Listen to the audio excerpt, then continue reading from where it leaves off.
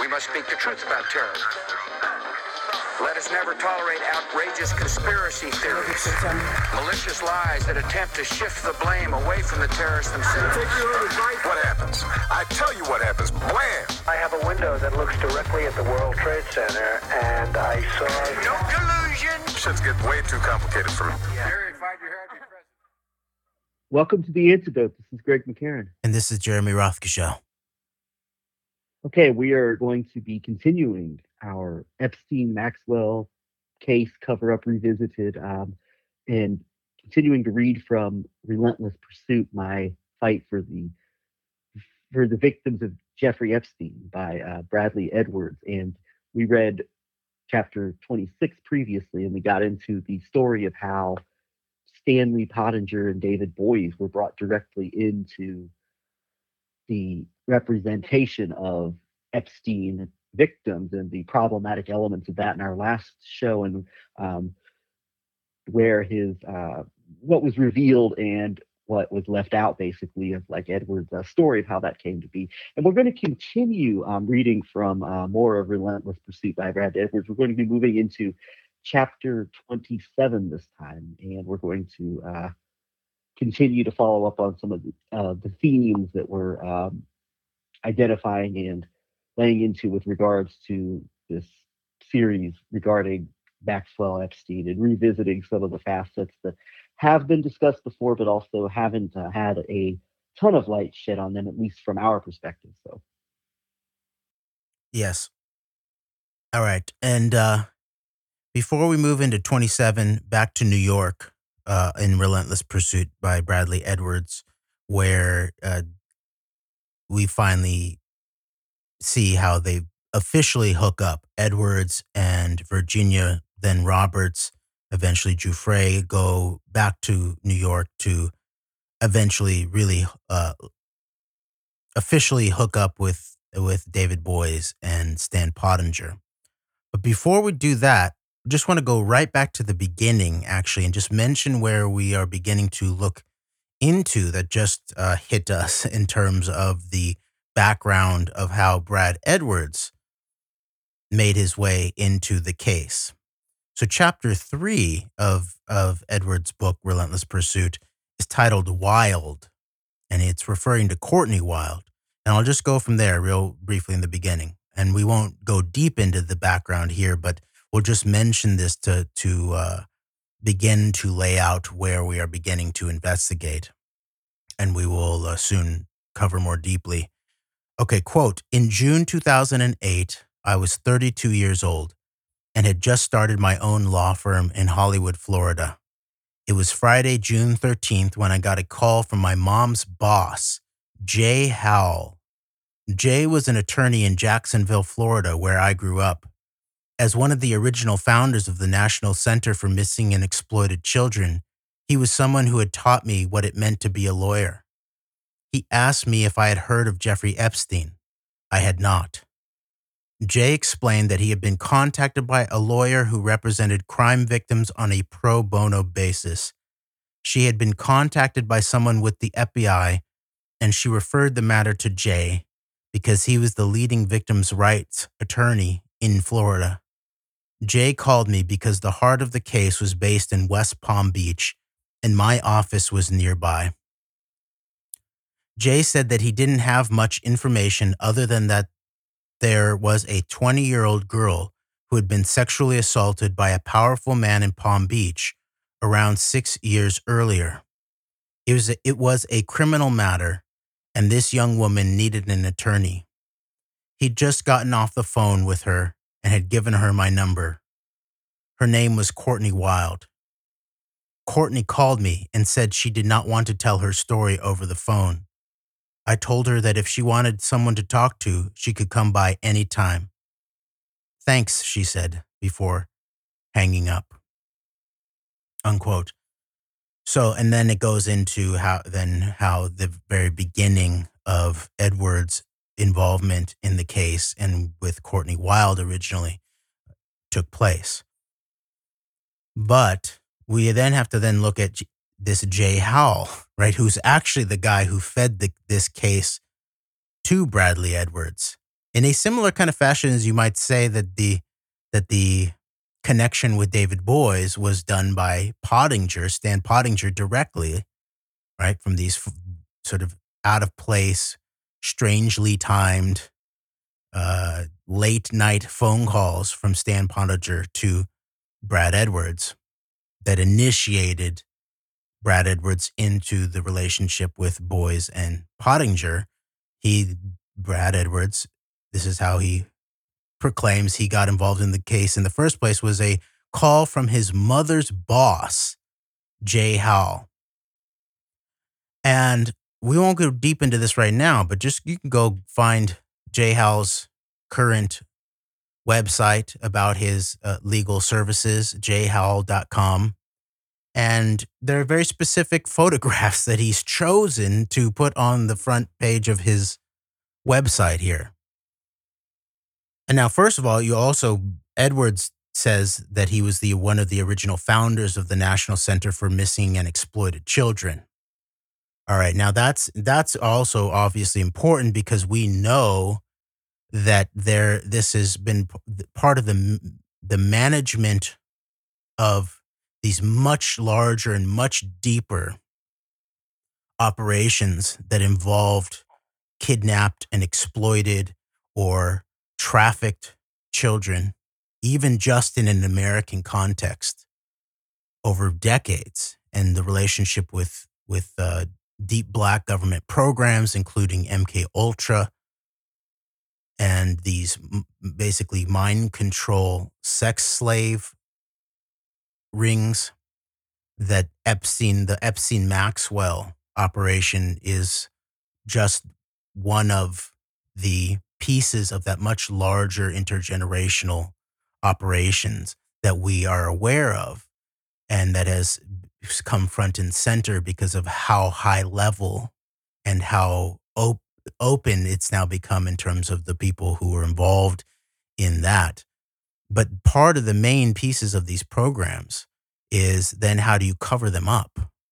And obviously the question of missing children and these official organizations that are involved in this way at a very high level in terms of investigating missing children, that has been a key piece of the cover up, obviously, through decades.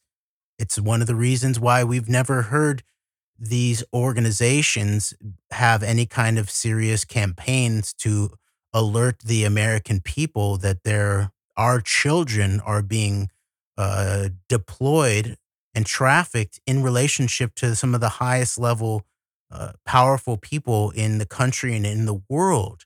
And for what? And what is going on? And as I pointed out before, that this is not only the abuse of the worst kind of immorality and wickedness in terms of abusing children, but then it's that abuse then is then used to abuse the body politic and to compromise not only the politicians and to help decide who's going to get into certain positions and then to control their behavior in relationship to that, but then also just at a very deep level, the abuse and torture of the body politic itself. And so this has becomes very troubling in terms of even the background of who and how Brad Edwards himself was brought into this case originally, almost 15 years ago now. And so if you go onto this front page of Jay Howell's website, you see a photos that were chosen. And one obviously sticks out. It's a photo that says, "To Jay Howell, with best wishes, George Bush." And in the photo, you see Jay Howell to the left, and then towards the right, second to the right, is George H.W. Bush. And we haven't been able to identify any of the other four men that are there. But to the very immediate right of George H.W. Bush is a man holding a little doll and holding it in an inappropriate fashion in terms of where he's holding it, is what it looks like to me. And this is very concerning in terms of what is being signaled here. And then also there's a choice of his it looks like his bookshelf or something like that, and there's like a little a figurine of like a what looks to be like a little black girl standing there in the midst of other personal photos. It's just very very strange at the very least. And then you go into the background of Powell, and was key placement at key times here. You know, it basically, if you go to his About Us section, you'll find out that in 1981, he was appointed by Florida U.S. Senator Paula Hawkins as chief counsel to the United States Senate Subcommittee on Investigations and Oversight. He conducted Senate investigations and drafted federal legislation addressing the issues of missing children, child kidnapping, child pornography, and the investigation and apprehension of serial murderers. And then it says from 1984 until 1987, he founded and served as the first executive director of the National Center for Missing and Exploited Children. While serving at the National Center, Howell authored various publications concerning child safety and advocating a wide variety of state legislative initiatives designed to protect children. Unquote. And now that sounds really good on the surface. But then the featuring of George H.W. Bush as, you know, with thanks and all that, and his position here as the chief counsel of the U.S. Senate Subcommittee in 1981, and then these years of 1984 to 1987, and we won't go deep into this right now, but we'll just touch on, right, aren't these the key years in terms of the question of the Craig Spence child and child sex trafficking and gay prostitution ring in relationship to the highest levels of the U.S. government at that time, and access to the White House, and credible accusations against George H.W. Bush himself in relationship to all of these rings. The question of the Franklin cover up, and then Craig Spence's role in a even much larger ring, it looks like, at that time. Remember, even George H.W. Bush had a direct personal relationship, I think, political relationship too, with Lawrence King, Larry King at the epicenter on the local basis in Nebraska of the Franklin quote unquote scandal, the Franklin child abuse ring, and compromise ring. So, all right. So this is all we'll touch on for now, but this then needs to be factored in terms of even the deeper background of Edwards being brought into this case, and that this was his mom's boss, Hal, who had originally contacted him, and then Hal's role in all of this. So, yeah, and then just a little follow up on National Center for Missing and Exploited Children. I don't know what all of this means in terms of like bigger picture, but that is an organization that was basically formed by John Walsh. John Walsh, the longtime host of America's Most Wanted on Fox, and that was after his son had been murdered. And so, and I know, as I said, like I'm just familiarizing myself with this as we go along here. I know that show has been used over the course of the last few decades for a lot of propaganda purposes in terms of advancing narratives and the type of stuff that the cases that are covered on America's Most Wanted. So there's a whole history here with like this is right at the epicenter of prominence in terms of like the popular narratives and framing of the story of around things related to exploited missing children and all this, and the politics that come along with it. The National Center for Missing and Exploited Children was officially opened by President Reagan in a White House ceremony in 1984. And then one more little thing, and this is potentially a problem based on that picture that you mentioned. During the mid to late 1980s, the toy Teddy Ruxpin became the quote official spokesbearer for the center at the height of his popularity. So I mean, that's just a little thing that, like, when you think about the deeper meanings of some of these, potentially deeper meanings of some of the symbolic stuff. I mean, it doesn't sound on the surface like it sounds a little tad bit maybe on the disturbing side in terms of just symbolically, and maybe it means nothing, but I wanted to bring that in there because just to mention the elements of America's Most Wanted, and a lot of I remember height of September 11th. It was at the at the forefront of like bringing, the perpetrators of September 11th to justice, among other things. There's a lot of connected politics in terms of like the popular framing of the narratives and the way we view things as a society through this national stuff. So I just wanted to bring that history in there, and it's all coming out of the Reagan Bush era. So. Yeah. All right. Well, thank you very much. And that's a very interesting point that you make about the Teddy Ruxpin and the nature of the symbology of all these things. So then this question of this picture where the man right next to George H.W. Bush in the same picture that's signed to J. Howell is holding this doll.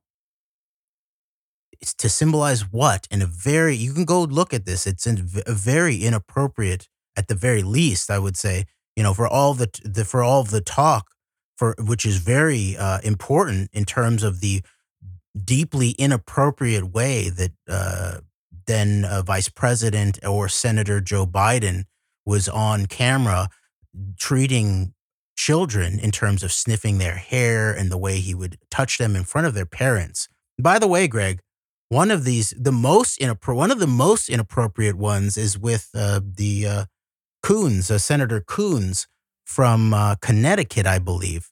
I think it's with his daughter. Delaware. He's Delaware. Oh, Delaware. Joe Biden state. Yeah. And Chris Coons was the one who we tried to arrange to talk with at the, I believe it was the Iowa State Fair, and we ended up getting nowhere with him. That's exactly what's popped in my mind, is we had gone up to him at the Iowa. No, it wasn't the state. It was the steak fry. It was the Iowa steak fry, yes. Yeah, and it was intercepted. We had our camera and microphone, and we were ready to just go right into it with him. And his press guy or his aide was intercepted it, and then in a very similar kind of way as like we were actually sort of held off when we were in Washington, D.C. by Congresswoman Tlaib, actually, where there was a promise of scheduling a proper interview, because one of the things is sort of get criticized for quote unquote ambush journalism. Why didn't you actually do this properly and get a sit down interview and arrange a time? And and our experience with doing this with Tlaib, we did it. I followed up exactly as they asked me to multiple times in writing, and never even got a response. Let alone, okay, now you're being denied a proper interview over time. So there's an aspect, you can call it ambush journalism if you want to, but it's actually we the people press, where we are on the scene, where it's not scripted. We're not going to be able to get into, and I've had this experience in other dealing with things like September 11th, trying to make appointments to when in DC to actually sit down with these people. This is the nature of access journalism. Now, certain critical journalists can get an interview if they have a big enough publication on their side, but almost always nothing very, very seriously critical can make its way out of those interviews. And so those of us who are merely quote unquote civilians in relationship to our natural, God-given, constitutionally protected press rights, we have to do it when we can, as proven out by our mistake in relationship to Senator Coons, who allowed Joe Biden to be totally inappropriate with his daughter on camera, is what it looked like to me. And so we were held off, and then we were told, "Oh, it's not going to work. It's not going to work out. We'll have to do it another time." Okay. So thank you for remembering that, Greg, because it was popping into my mind there. And so that kind of, so if Joe Biden's totally inappropriate at the very least in relationship actions on camera with children and of the children of his friends, his senatorial colleagues, is inappropriate, then there's something here too in relationship to the deep background of how this very central lawyer was the networks that brought him into the heart of the Epstein Maxwell case. in relationship to some of the victims. And this picture that's being featured there with this man holding this doll in a very quote unquote inappropriate way. So there's a lot, and next to the man, again, once again, George H.W. Bush, implicated, credibly accused in relationship to these exact same kind of, if not, the same networks at some level. And so there, we just needed to point that out, and we'll go a little bit deeper into the background there. I just, for the time being, I want to just point out what I'd say probably the best public resource of some of the background public information around this is cavdef.org. Things like you can go find, there's a whole sections about Craig Spence and different people in relationship to the things like the Franklin scandal, the Washington, D.C. call boy ring, and then also John Brisson's investigations over the years into the finders is also crucial to feeding into understanding of what all of this may mean. And we'll go deeper into the notorious Washington Times article that came out in 1989, headlined "Homosexual Prostitution Inquiry Ensnares VIPs with Reagan Bush. Call boys took," that's in quotes, "call boys took midnight tour of White House."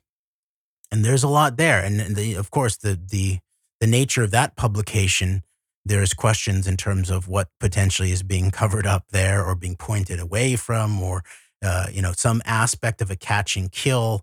And I just found an article from the Washington Post immediately, it looks like in the wake of these revelations, also 1989, titled "The Bombshell That Didn't Explode," that is about this exactly. And so there's a lot there. So, but meanwhile, Greg, I'm going to get back into the article, the chapter for today, unless you want to make some closing comments for the time. No, I think we're ready to move into the chapter. Thank you. All right, thank you. Okay, so we are now in chapter 27 of Relentless Pursuit, My Fight for the Victims of Jeffrey Epstein by Bradley J. Edwards. 27, quote, "Back to New York. Although I had not told him that Virginia was in the country, Stan kept in touch." Unquote. On the side, that's Stan Pottinger that he's referring to, okay? And there's going to be Stan Pottinger and David Boies, just a quick reminder. All right. Quote, "Stan kept in touch and expressed that he and David wanted to meet her. We set up a date in July 2014 for her and me to fly from Florida to New York for a meeting. The entire plane ride up, I was picking Virginia's brain about the time she spent with her, quote, dysfunctional family, unquote, from 2000 to 2002. She was confident that Epstein's New York butler, Jojo Fontanilla, would not only remember her, but also cooperate with her against Epstein. She told me of a time," unquote. By the way, I haven't looked at it, but the more and more of the investigation into Noam Chomsky is beginning to be done now. And I don't know if this is a different butler that Chomsky appears with in photos, I think from a trip to France, actually. And Noam Chomsky has gone to conferences that were has spoken at conferences that were apparently sponsored by Epstein, is part of the quote unquote literary network, The Edge, done by John Brockman, which is the source of years and years of interface and photos showing exactly that between Epstein and everyone of the who's who in Silicon Valley, where he's there, Epstein is there, and often Maxwell too, but Epstein for sure, in terms of everyone from the founders of Google to the founder of Amazon to on and on and on, including the people who are seen as the sort of high-level computer scientists, artificial intelligence, mathematicians, the same milieu that Noam Chomsky really, in some level, really exists allegedly as some kind of dissident voice. what we might call manufactured dissent, I think would be appropriate way to talk about it. So now I don't know if this is the same Butler, but it might be. So we'll have to go back and look at that. But I just want to point that out, that it's Noam Chomsky who's appears in photos with Epstein's butler. And so now we're talking about an Epstein butler who Virginia thought that was going to help her cooperate against Epstein when they went to New York. All right. Page 197 of Relentless Pursuit by Bradley Edwards. Quote, she was confident that Epstein's New York butler, Jojo Fontanilla, would not only remember her but also cooperate with her against Epstein. She told me of a time before her 18th birthday when she was in Epstein's New York house in extraordinary pain. Jojo drove her with Epstein and Maxwell to a nearby hospital where a medical team attended to her immediately. Jojo had been there for her then and always would be.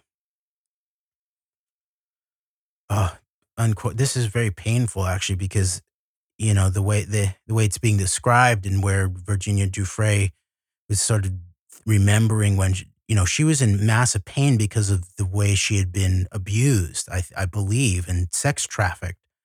And so she sees it as this butler who was trying to help her out and got her to medical help. But meanwhile, note that this medical team that helped her out, it didn't actually work to help expose this entire sexual abuse network, to free her from it. It only really served to help get her back in shape, really, for re-entrance back into her services for the network, is what it looks like to me. So there's a lot of painful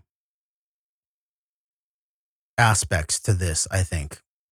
All right. Back to page 197 of Relentless Pursuit by Bradley Edwards. Quote, we spent 3 hours shuffling through hundreds of pages of evidence from the Epstein investigation. Before we landed, I asked her how she felt about tracking Jojo down to see what help he would give. She said she would do whatever it took to move the case forward. Our flight arrived at LaGuardia at noon. We had 4 hours to kill before our meeting with David and Stan. We took a cab from JFK straight to East 71st Street. As we walked towards Central Park, Virginia looked to the right and instantly reacquainted herself with the mansion that sprawled across nearly an entire city block. It was obvious that she had been there many times. She recognized every square inch of the place from the outside in. The plan was for her to knock on the front door and ask for Jojo. Her fantasy was that he would come down the stairs and give her a big hug before saying he'd cooperate with her and thank her for coming and saving him from his indentured servitude.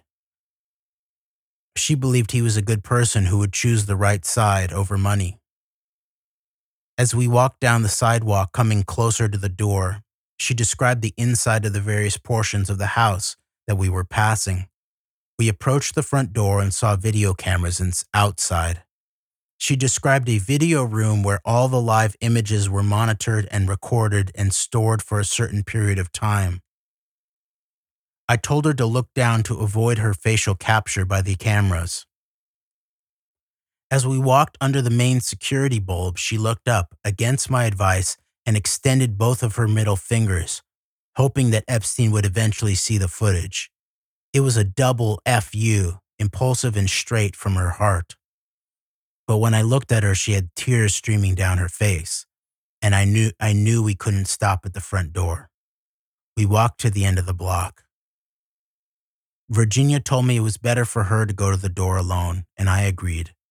I handed her the USB recording device, and she put it in her top shirt pocket. I waited across the street and watched as she walked up to the giant front door and started knocking. I was standing behind a car in front of the public library, close enough to see her, but far enough to not be seen. A woman opened the front door. Virginia talked to her, but did not enter. The interaction lasted about 3 minutes. The door eventually closed, and Virginia called me on my cell phone, unsure where I had gone.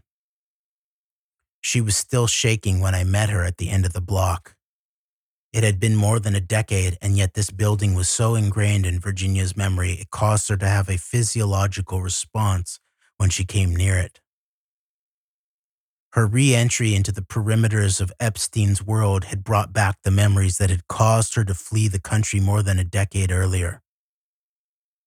But there was also another emotion at play. She told me that the woman said she'd informed Jojo that Virginia was there to see him. The woman had closed the door and then, after a few moments, opened it again and told Virginia that Jojo did not want to see her. The only person in the Epstein household she thought had a heart big enough and kind enough to come to the door had refused to see her. Virginia understood that his doing so would have gotten him in trouble with his boss. But that did not matter, not now, not here. Right or wrong, she was genuinely surprised and disappointed by his snub. She was also relearning a lesson she'd learned many years before, but in the excitement of high expectations had forgotten. In Epstein's world, money trumped friendships. While this was disappointing to Virginia, it was an important gesture for me to see. She was willing to go into the lion's den. It convinced me further of her credibility and determination. Without my prompting, she asked, quote, "How close are we to 301 East 66th Street, unquote. This was the address of the apartments which Maritza Vasquez had explained were where Epstein stashed his girls.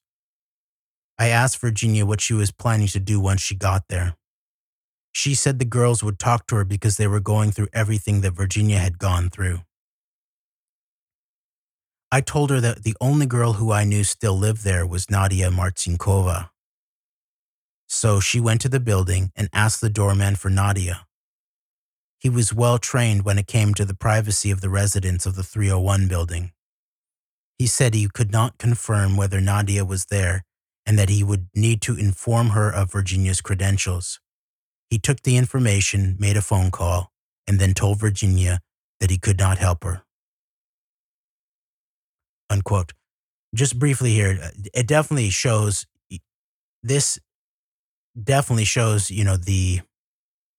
the psychological and emotional courage of Virginia Roberts than Giuffre. And Edwards makes it seem like it's sort of like, oh, it makes her more credible to me in terms of as a client. But you can also imagine it shows how eventually, as we're working towards Virginia being then delivered via Brad Edwards into the boys' Pottinger dirtied up network, that ultimately then there's a sense of who they are going to have to handle, the nature of the courage of the client in which they're going to have to handle too. So that's one way of also looking at it. And then, by the way, this other apartment building that they're going to on 66th Street, 301 East 66th Street, that's the building that I believe was sort of put in the name of Jeffrey Epstein's brother. And it's also the building where the notorious incidents of former prime minister, former head of Israeli military intelligence, Amon, former head of the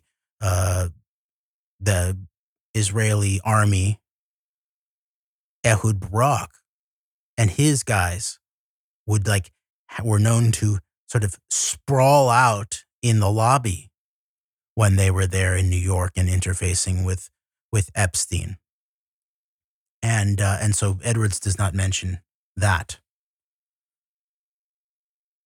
All right. Back to the text, unless you have any comments, Greg. Nope. All right. We're at the bottom of page 199 of Relentless Pursuit, My Fight for the Victims of Jeffrey Epstein by Bradley J. Edwards. And by the way, the book is written, it says with Brittany Henderson. That's Bradley J. Edwards' assistant or his co-worker. So I apologize actually for not having acknowledged her co-authorship in this. And it's possible she actually did the most of the actual textual work in terms of this, and Edwards then sort of massaged it, and all of that was probably ultimately responsible for what made its way into the book. All right.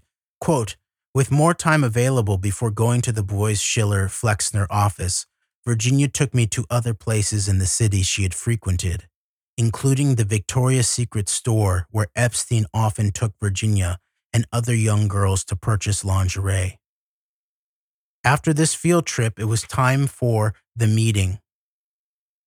Unquote. Now, just look at this. This right here is an example of exactly what we covered a few episodes back in terms of the issue of where did Les Wexner go? Where did the central role of Les Wexner go?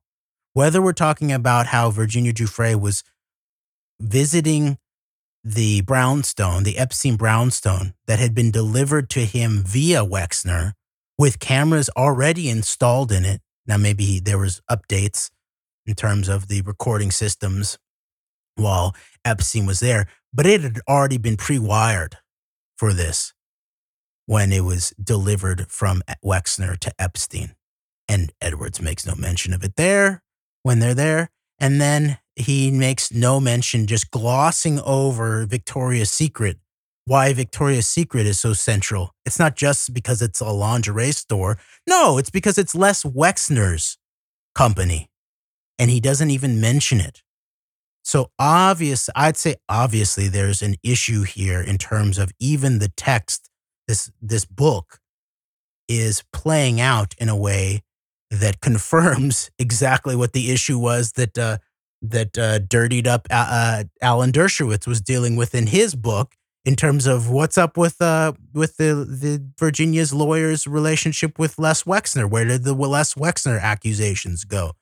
To the point of where Edwards even just it doesn't even include basic backing facts in relationship to these locations about why they are crucial to the Epstein network.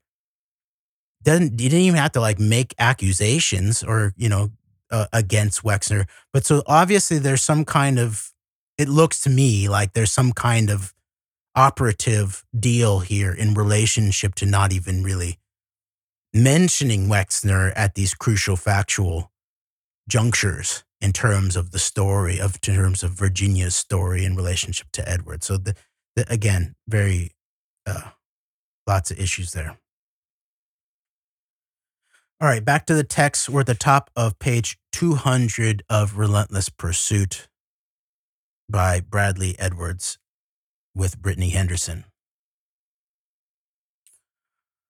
Quote, we checked in at the front desk, but without Stan as an escort, access wasn't so easy.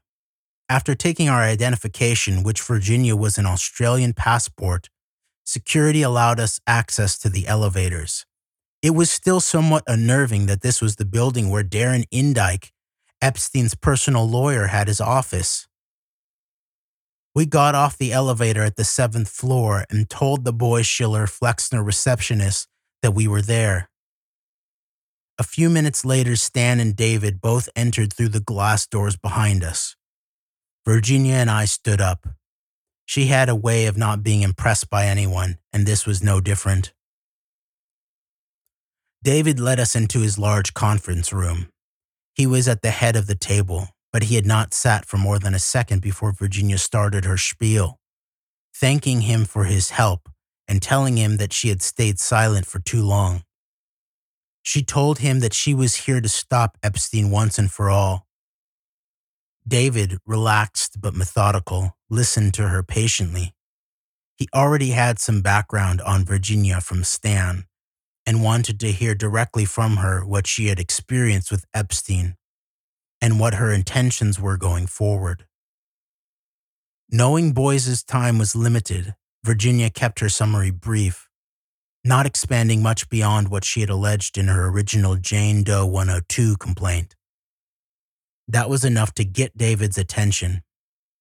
In essence, she was recruited as a teenager by Ghislaine Maxwell to be trafficked by Epstein. Now she wanted to be a part of undoing Epstein's non-prosecution agreement. I then chimed in about the mechanics of making that happen. Quote, "It appears obvious Brad has everything well under control. Where do you see me fitting in?" Unquote, David inquired. I responded, quote, "Epstein should be in jail. My goal is to put him there. He will do anything to stop me. He has a powerful team behind him and unlimited resources to go after me and Virginia and anyone who stands up to him. I'm going after him, but when he and his team fire, we're going to need a heavyweight legal team to counter their attacks. There will be plenty of room for you," unquote. David reacted quickly, quote, "Okay, then I'm in," unquote. End of the chapter. Sounds like there's a bit of a grilling going on in terms of Boys and his questions about what was looking to be accomplished were sufficiently answered, whatever. So it sounds to me like there was a bit of inquisitiveness about, what are you trying to accomplish with this, and the answer and the questions are answered to what I guess would be considered a satisfactory conclusion. And interesting exactly what the motivation, of course, Edwards talks about, like this desire, I want to bring this down, and that was found to be acceptable and worthwhile endeavor for him to sign his name onto. So I just picked up on that. Yeah, and what's interesting is that the way that Edwards narrates it, it's David Boies asking Virginia directly. David Boies says, quote, "It appears obvious Brad has everything well under control. Where do you see me fitting in?" Unquote, David inquired. So he's talking about Brad Edwards in the third person. So it seems like he's directing the question to Virginia. And Edwards then jumps in to answer it for her. And it's not like Boies is sort of, even in this thing, that he's actually like trying to, is it worthy of me, your intent? It's more of like, is there room for me? That's ultimately how Edwards then explains it. Like, I want to put Epstein in jail, but we're going to need backup, serious firepower and legal firepower in order to hold back Epstein's forces. And so then we need this heavyweight legal team, so there will be room for you, is the way that Edwards phrases it.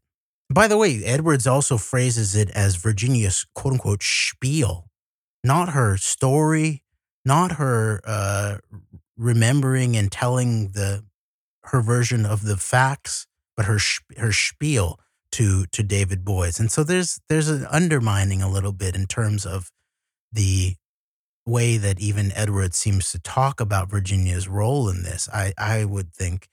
And then Brad Edwards, we don't hear what Virginia thinks in relationship to David Boies playing quote unquote hard to get or justify to me why I should be involved in this. We don't hear her response. All we hear is Brad Edwards jumping in to answer David Boies' question, apparently to her, by saying, "We'll have room for you." And I even think of like Silicon Valley and like room in the cap table, really. And so ultimately you begin to think about, payoffs and settlements and money. And is there going to be enough room in the cap table, the capital table, ultimately? Now it's phrased as a way of, Brad Edwards has this legally under control. What do you need? A David Boies high-powered law firm. And Edwards explains we're going to need this in defense against Jeffrey Epstein's attacks. And that makes sense. But then ultimately, we'll have room for you seems then to suggest, an aspect of room on the table for you. That's my sense of it. And then David Boyes just immediately said, okay, then I'm in. And this all doesn't, this is again, finishing up with the way that the previous chapter was finished by Edwards in a totally unsatisfactory way in terms of a paragraph or two of him allegedly logically considering all of these red flags and his gut feeling that there was something wrong in relationship to the way that he was being approached by Pottinger and then ultimately Boyes, and then just not telling the reader anything about the facts or the logic behind why he decided to get over his gut instinct of how he even might be murdered. You remember he had a sense of okay, I'm now in David Boyes' conference room. All right, it's in the same building as Epstein's main lawyer, Darren Indyke. But at least now that I'm in this main conference room in this big New York legal firm, this is probably a weird place to murder me. Okay. But meanwhile, he still had a sense of they're trying to extract information, or how did they seem to know that Virginia was coming into the country in terms of this timing and all of this? None of that gets explained. And then the next chapter, it's sort of okay, now we've sealed the deal. And it's never really explained either in terms of, okay, well, what did Virginia think about David Boyes and him entering into it? Was there room at the table for Boyes in terms of what the way Virginia thought about it after what Edwards called her quote unquote spiel? So a lot of issues here. Now, the next chapter is titled Virginia, and it goes into the deeper background of Virginia's history and how it all came about in relationship to her to Epstein, Maxwell, and and the background of her in terms of her family and all of that. And now that kind of information is available out there, I think, not in a published book. So we're going to skip over that, and then we're going to move. And we're going to skip over Nobody is Safe, too, which is about the background of how they were working to get the Crime Victims' Rights Act case back in gear in terms of what was apparently an unjust, if not illegal, deal that was made with the federal prosecutors by Epstein and his people. And we're going to jump right to a chapter about titled Dershowitz. Okay. Chapter 30. Dershowitz. Quote, in addition to Epstein and Maxwell, two other individuals surfaced in Virginia's account who seemed relevant to the CVRA case she was looking to join. Prince Andrew was one of them. That aspect of Virginia's story discussed how she was internationally trafficked by Epstein and Maxwell. Alan Dershowitz was the other. He was important because he was not only one of Epstein's attorneys when the unprecedented NPA was secretly crafted, immunizing Epstein and all co-conspirators, but according to witnesses, he was also a friend and house guest during time periods when Epstein was sexually abusing minors. By late 2014, we had accumulated testimony and evidence of a personal relationship between Dershowitz and Epstein. But until talking with Virginia, the information we knew about Dershowitz didn't seem important to the CVRA case. Of course, it was offensive that he would discredit Epstein's child victims to make sure Epstein stayed out of trouble. The fact that he so respected Epstein, a serial molester and abuser, was concerning. And it was beyond frustrating that he would not sit for a deposition so we could question what he saw during his relationship with Epstein. But as close as it seemed he and Epstein were, nobody had ever specifically identified him to us as someone involved in Epstein's other lifestyle until Virginia. In assessing how much detail the court needed to know about Virginia's involvement with Epstein in order to make a ruling on her ability to join the CVRA case as Jane Doe 3, we were extremely conflicted. Our focus was on the criminal acts of Jeffrey Epstein. We were not looking to unnecessarily expand the scope of the investigation or make the case messier than it already was. We felt, however, that we did need to explain to the court what made Virginia's account different from the current petitioners in the case, which was her frequent travel on Epstein's jet while she was undeniably underage, highlighted by her introduction to British royalty while a child and her knowledge of one of Epstein's friends, who also happened to be one of Epstein's lawyers at the time the NPA was devised. Virginia didn't just come in and out of Epstein's world through the side door of his Palm Beach mansion for an hour at a time like most of the other victims whose stories Judge Mara was familiar with. She traveled with Epstein and Maxwell for 2 years. She was intimately familiar with the inner workings of the operation and the expansive jurisdiction of the criminal organization. And through her accounts, she offered a fuller explanation for why the sneaky deal was made to save Epstein. Unquote. Just a quick point here. One is about Edwards talks about they didn't want to unnecessarily, they were conflicted, he said, because they didn't want to unnecessarily expand the scope of the investigation or make the case messier than it already was. Okay. All right. There's certain things that are on the surface understandable in terms of working to focus on the single individual, Epstein, but then specifically the crimes that you suspect this man of making, then you start talking about the controlling the expansion of the scope. In my ear, I hear things like the role of Deputy Attorney General Rod Rosenstein in making sure that he limited the scope of the quote-unquote Trump-Russia Mueller investigation. And then, of course, Rosenstein, after he was out of office, right back to a law firm that was working as legal counsel to the Israeli military intelligence founded NSO group, Pegasus Spyware, so deeply implicated in high-level national security threats, human rights violations, all of that. And so when you begin to think back on Rod Rosenstein controlling the scope, he was the one actually on paper controlling the scope of the quote-unquote Trump-Russia investigation that we know is way beyond just Trump-Russia.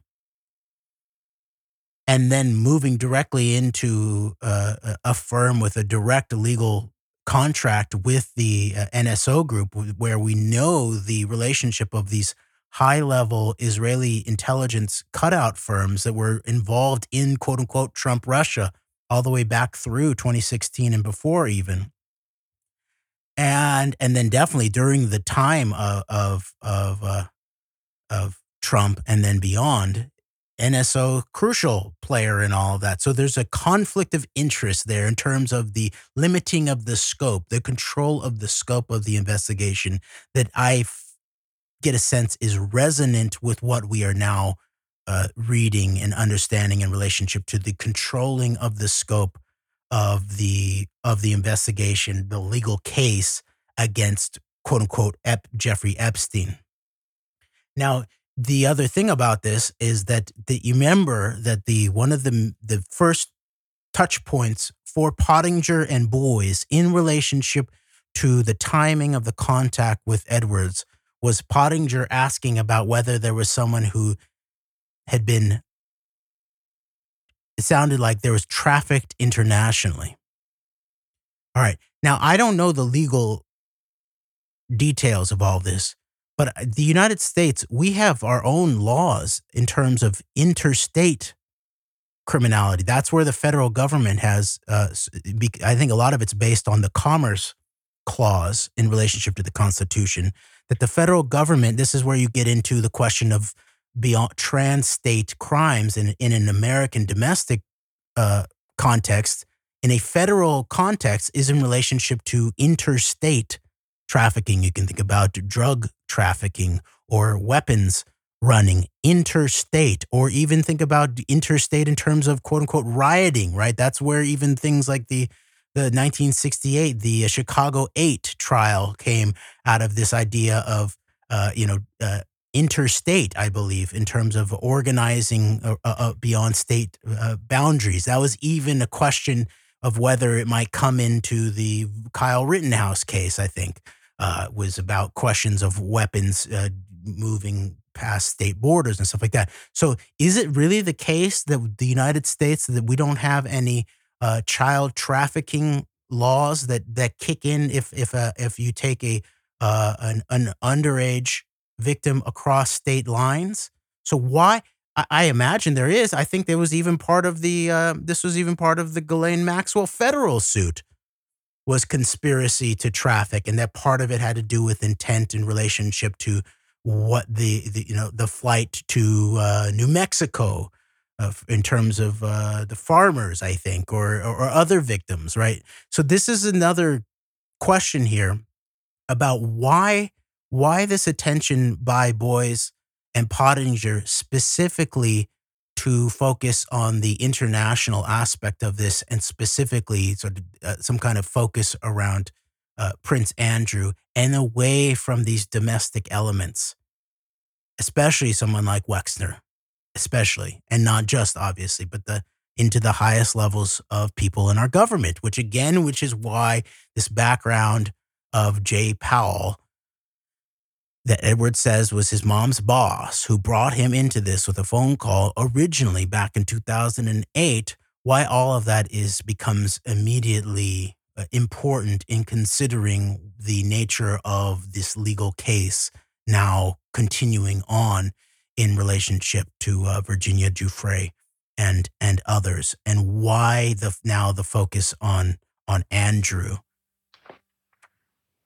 Yeah, it seems like a focus on a combination of a quote unquote safe, in some ways, foreign figure, but then also a combination of staying away from important aspects, this domestic element, combined with how this domestic element fits into a certain unsafe foreign entity to address and perhaps get to the bottom of the role of, and of course that being through names like Wexner. Of course, you go back to Israel, and I just even thinking about that was just allude to this real quick and mention this, and then we'll move on and maybe bring it up again in the future. But recently, you alerted me to this new Zev Shalev narrative program about the role of Lincoln's Bible, who was a primary researcher featured on his podcasts and his programs over the last couple of years, basically omitting. There was a catch and kill with CNN in terms of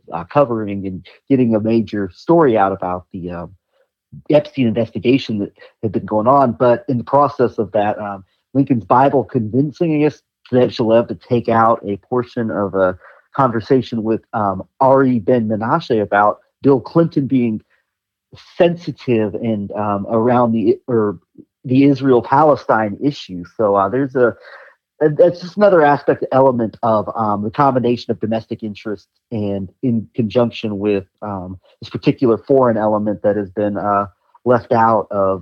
continues to be left out of so much of this Epstein narrative in favor of going after the Prince Andrews of the world you brought up.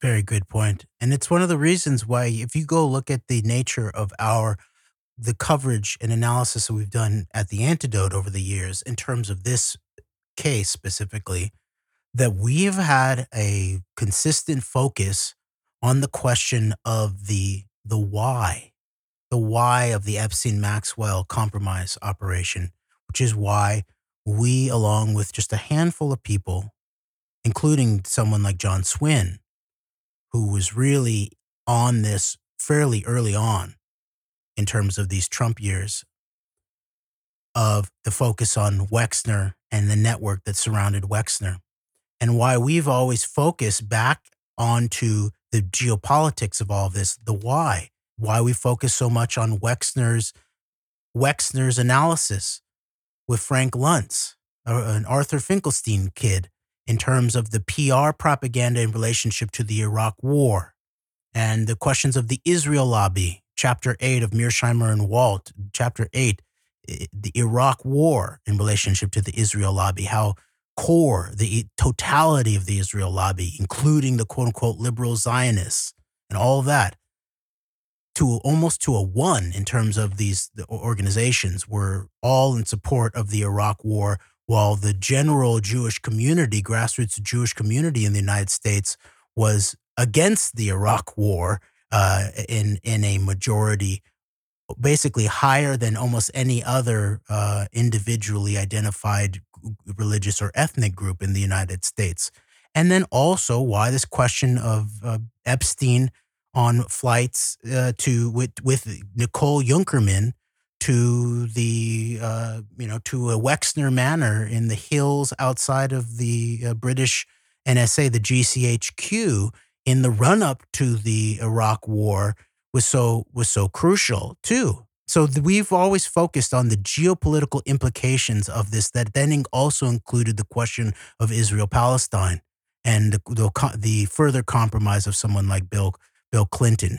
And these are the kinds of geo implications that have things like thousands, if not millions, of human lives in the tilt. So I question anybody who tries to undermine the focus on the geopolitical implications of things like starting aggressive warfare, the highest international crime post Nuremberg, or questions of this key issue of Israel-Palestine in relationship to both the rights of the Palestinian people that have been trampled on for decades, if not up to 100 years, really. But also the larger national security, international geopolitical interests that are associated with someone like Lincoln's Bible trying to suppress this very key aspect of the question of Bill Clinton in relationship to the Palestinians and the quote unquote peace process.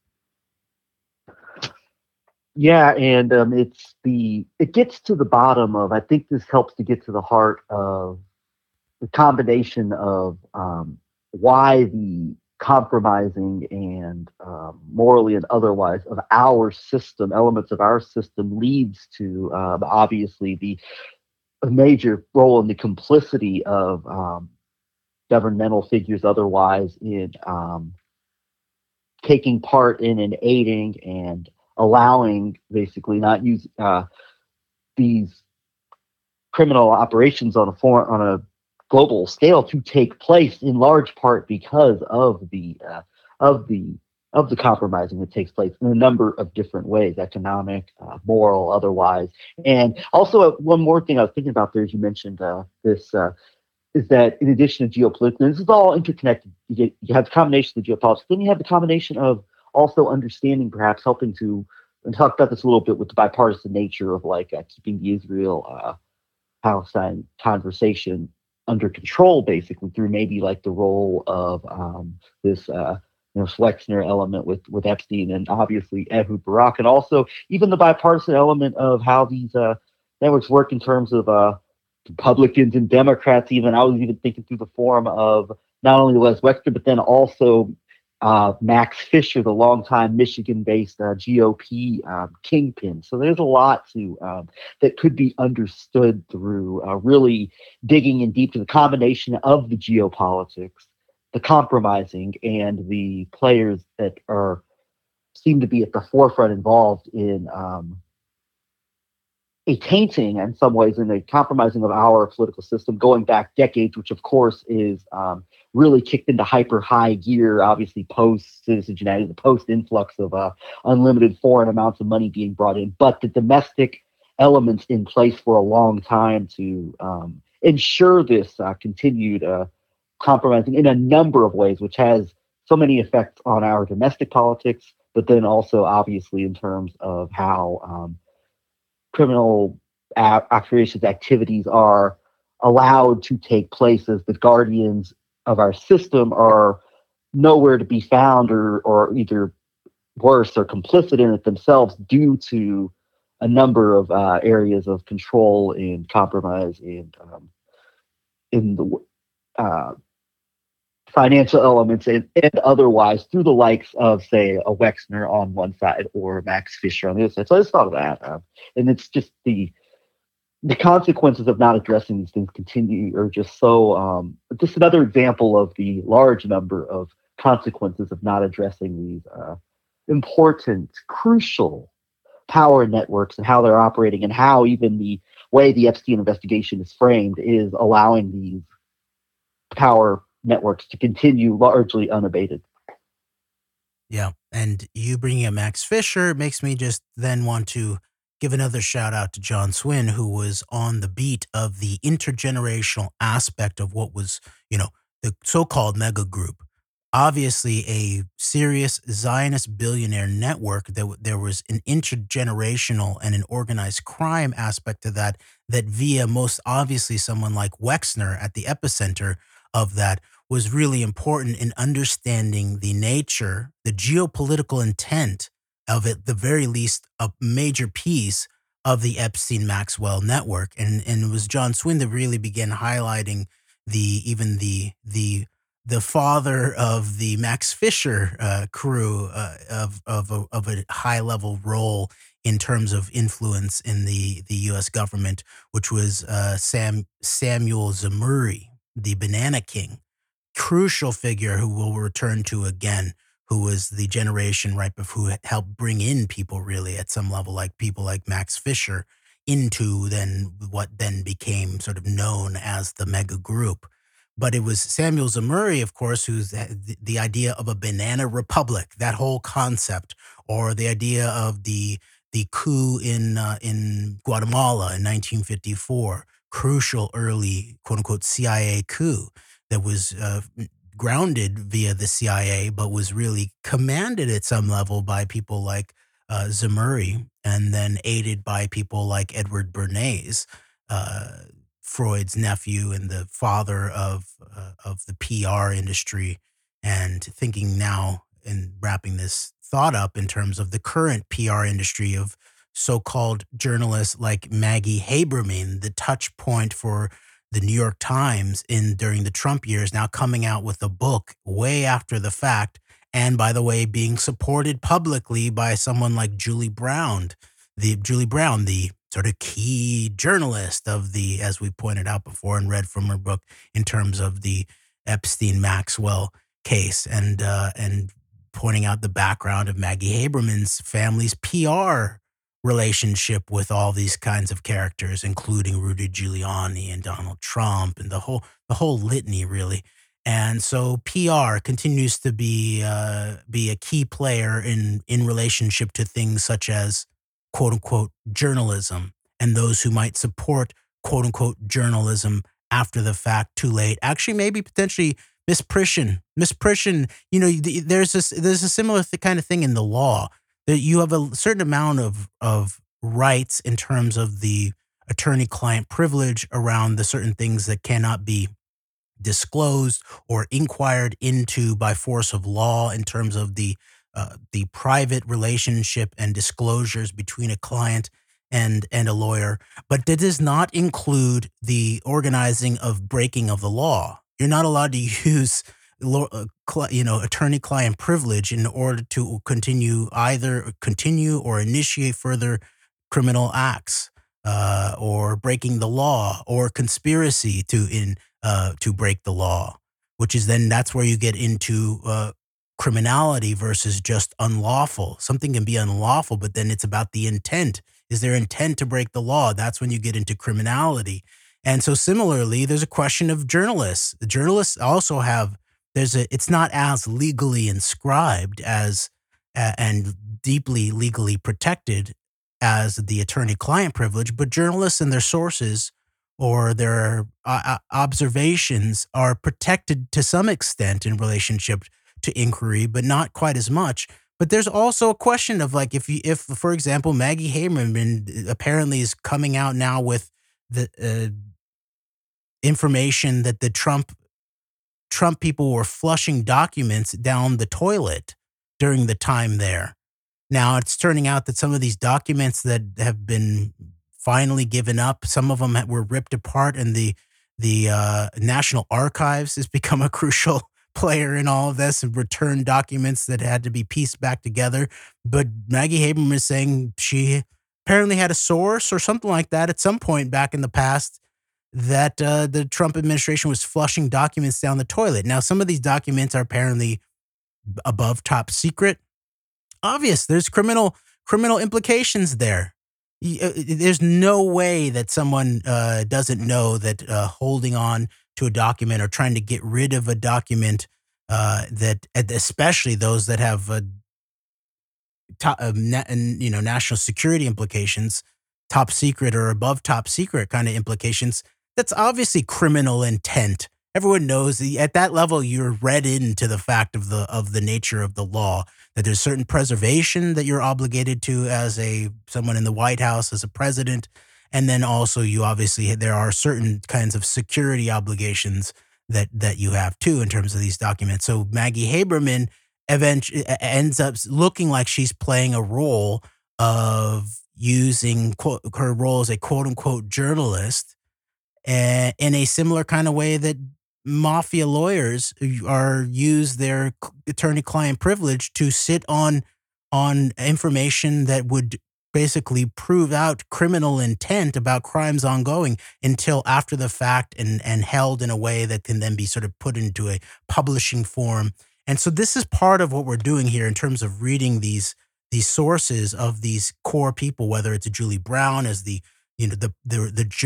journalist that was referenced by the U.S. attorney who picked the Epstein case back up, or Bradley Edwards, who's the key attorney who's representing the victims over the long term, and looking at exactly what is being covered up in terms of the text itself, or what role in the ongoing cover up, especially in relationship to the public mind, that these roles of quote unquote journalists, and I would assert actually playing a role of what would be called PR, in a similar way that there's a question of, where these attorney-client privileges are being used in certain ways that potentially look like they begin to head in the direction of where crosses a line in terms of not only the public's right to know about matters of the public interest, in terms of what I said before, the abuse of the body politic in the midst of this, but also potentially crossing lines around things that are ongoing conspiracies, and we don't have proof of that, but it begins to be very worrisome at the very least. All right, let's return to the text and finish up this chapter, and then we will return to these subjects in future episodes. All right, we're on page 221 of Relentless Pursuit, My Fight for the Victims of Jeffrey Epstein by Bradley J. Edwards with Brittany Henderson. Quote, "She was intimately familiar with the inner workings of the operation and the expansive jurisdiction of the criminal organization, and through her accounts, she offered a fuller explanation for why the sneaky deal was made to save Epstein. There was another category of victim to be added to the CVRA case whose rights were not yet represented. These were the dozen or so individuals whom we identified as victims of Epstein's underage sex abuse, but who, because the government elected to stop investigating and instead enter into this broad immunity agreement, were never formally identified by the government as victims. Before deciding to add Jane Doe 4 to represent the interests of that subcategory, we informed the U.S. Attorney's Office about her and several others who were similarly situated. Remember that phrase there, who were similarly situated and who wanted to prosecute Epstein for the crimes he had committed. Because the government, having stopped its investigation, did not know their identities at the time the non-prosecution agreement was signed, or even 8 months later when Epstein made his plea in state court, there could not possibly be any restriction against filing a new indictment against Epstein for those newly discovered crimes committed against these newly discovered victims. Right? Despite our urging, the government refused to bring charges on behalf of these victims. While they would not commit to the position that Epstein's NPA was the reason they refused to bring those charges, they offered no other explanation, leaving us to believe they were using the NPA as cover to avoid prosecuting him. We then felt strongly that it was important to join Jane Doe 4 at the time we moved to join Virginia Roberts in the CVRA case. We decided to file the Jane Doe No. 3 and Jane Doe No. 4's motion pursuant to Rule 21 for joinder in action, unquote, the day before New Year's Eve. We had hoped that the filing would go unnoticed, and it almost did, with the exception of one studious reporter. On December 31st, 2014, Josh Gerstein published an article in Politico in which he detailed the filing, focusing primarily on the allegations of sexual misconduct that Virginia had made regarding Alan Dershowitz, Prince Andrew, and Ghislaine Maxwell. Dershowitz was quoted in the article as saying that Virginia's allegations were, quote, totally made up and totally fabricated from beginning to end, unquote. Dershowitz's loud denial was not unexpected. We even expected for him to go on the attack against Virginia. What we did not expect was where he took his attack next. The first few days of 2015 were something straight out of a movie, one in which Dershowitz has decided to cast me as the villain, unquote. End of the chapter 30 of Relentless Pursuit, My Fight for the Victims of Jeffrey Epstein by Bradley J. Edwards with Brittany Henderson. And the next chapter is 31. It's titled Running Interference. And I think this would be motivated by going back to what we talked about before when we read from Dershowitz's book of Dershowitz. Combination of, I think we talked about motivation potentially of number one, covering his own self, so to speak, in terms of the allegations made against him by Virginia Roberts, and then also the bigger goal potentially of trying to discredit or cast doubt on these victims of high-powered figures, whether it be international figures of espionage like Jeffrey Epstein, or people more in the direction of Hollywood, or big business finance that have connections to that are very much connected to Israel and this global network of powerful Zionist-oriented specific operations. So I sense that it's more of that, following up on what we read from when Dershowitz was going on the offensive about David Boies and Les Wexner, from what we read in his book, going on here with Dershowitz making Edwards out to be a villain and all. That would be, it seems to me, would be the motivation for that. All right. Well, we'll leave it here now for this episode, and we will return next time. Thank you, Greg. Thank you. Thank you, everybody out there. Thanks for listening. Thanks for supporting us. And until next time, Antidote, we are out. All right. Thank you.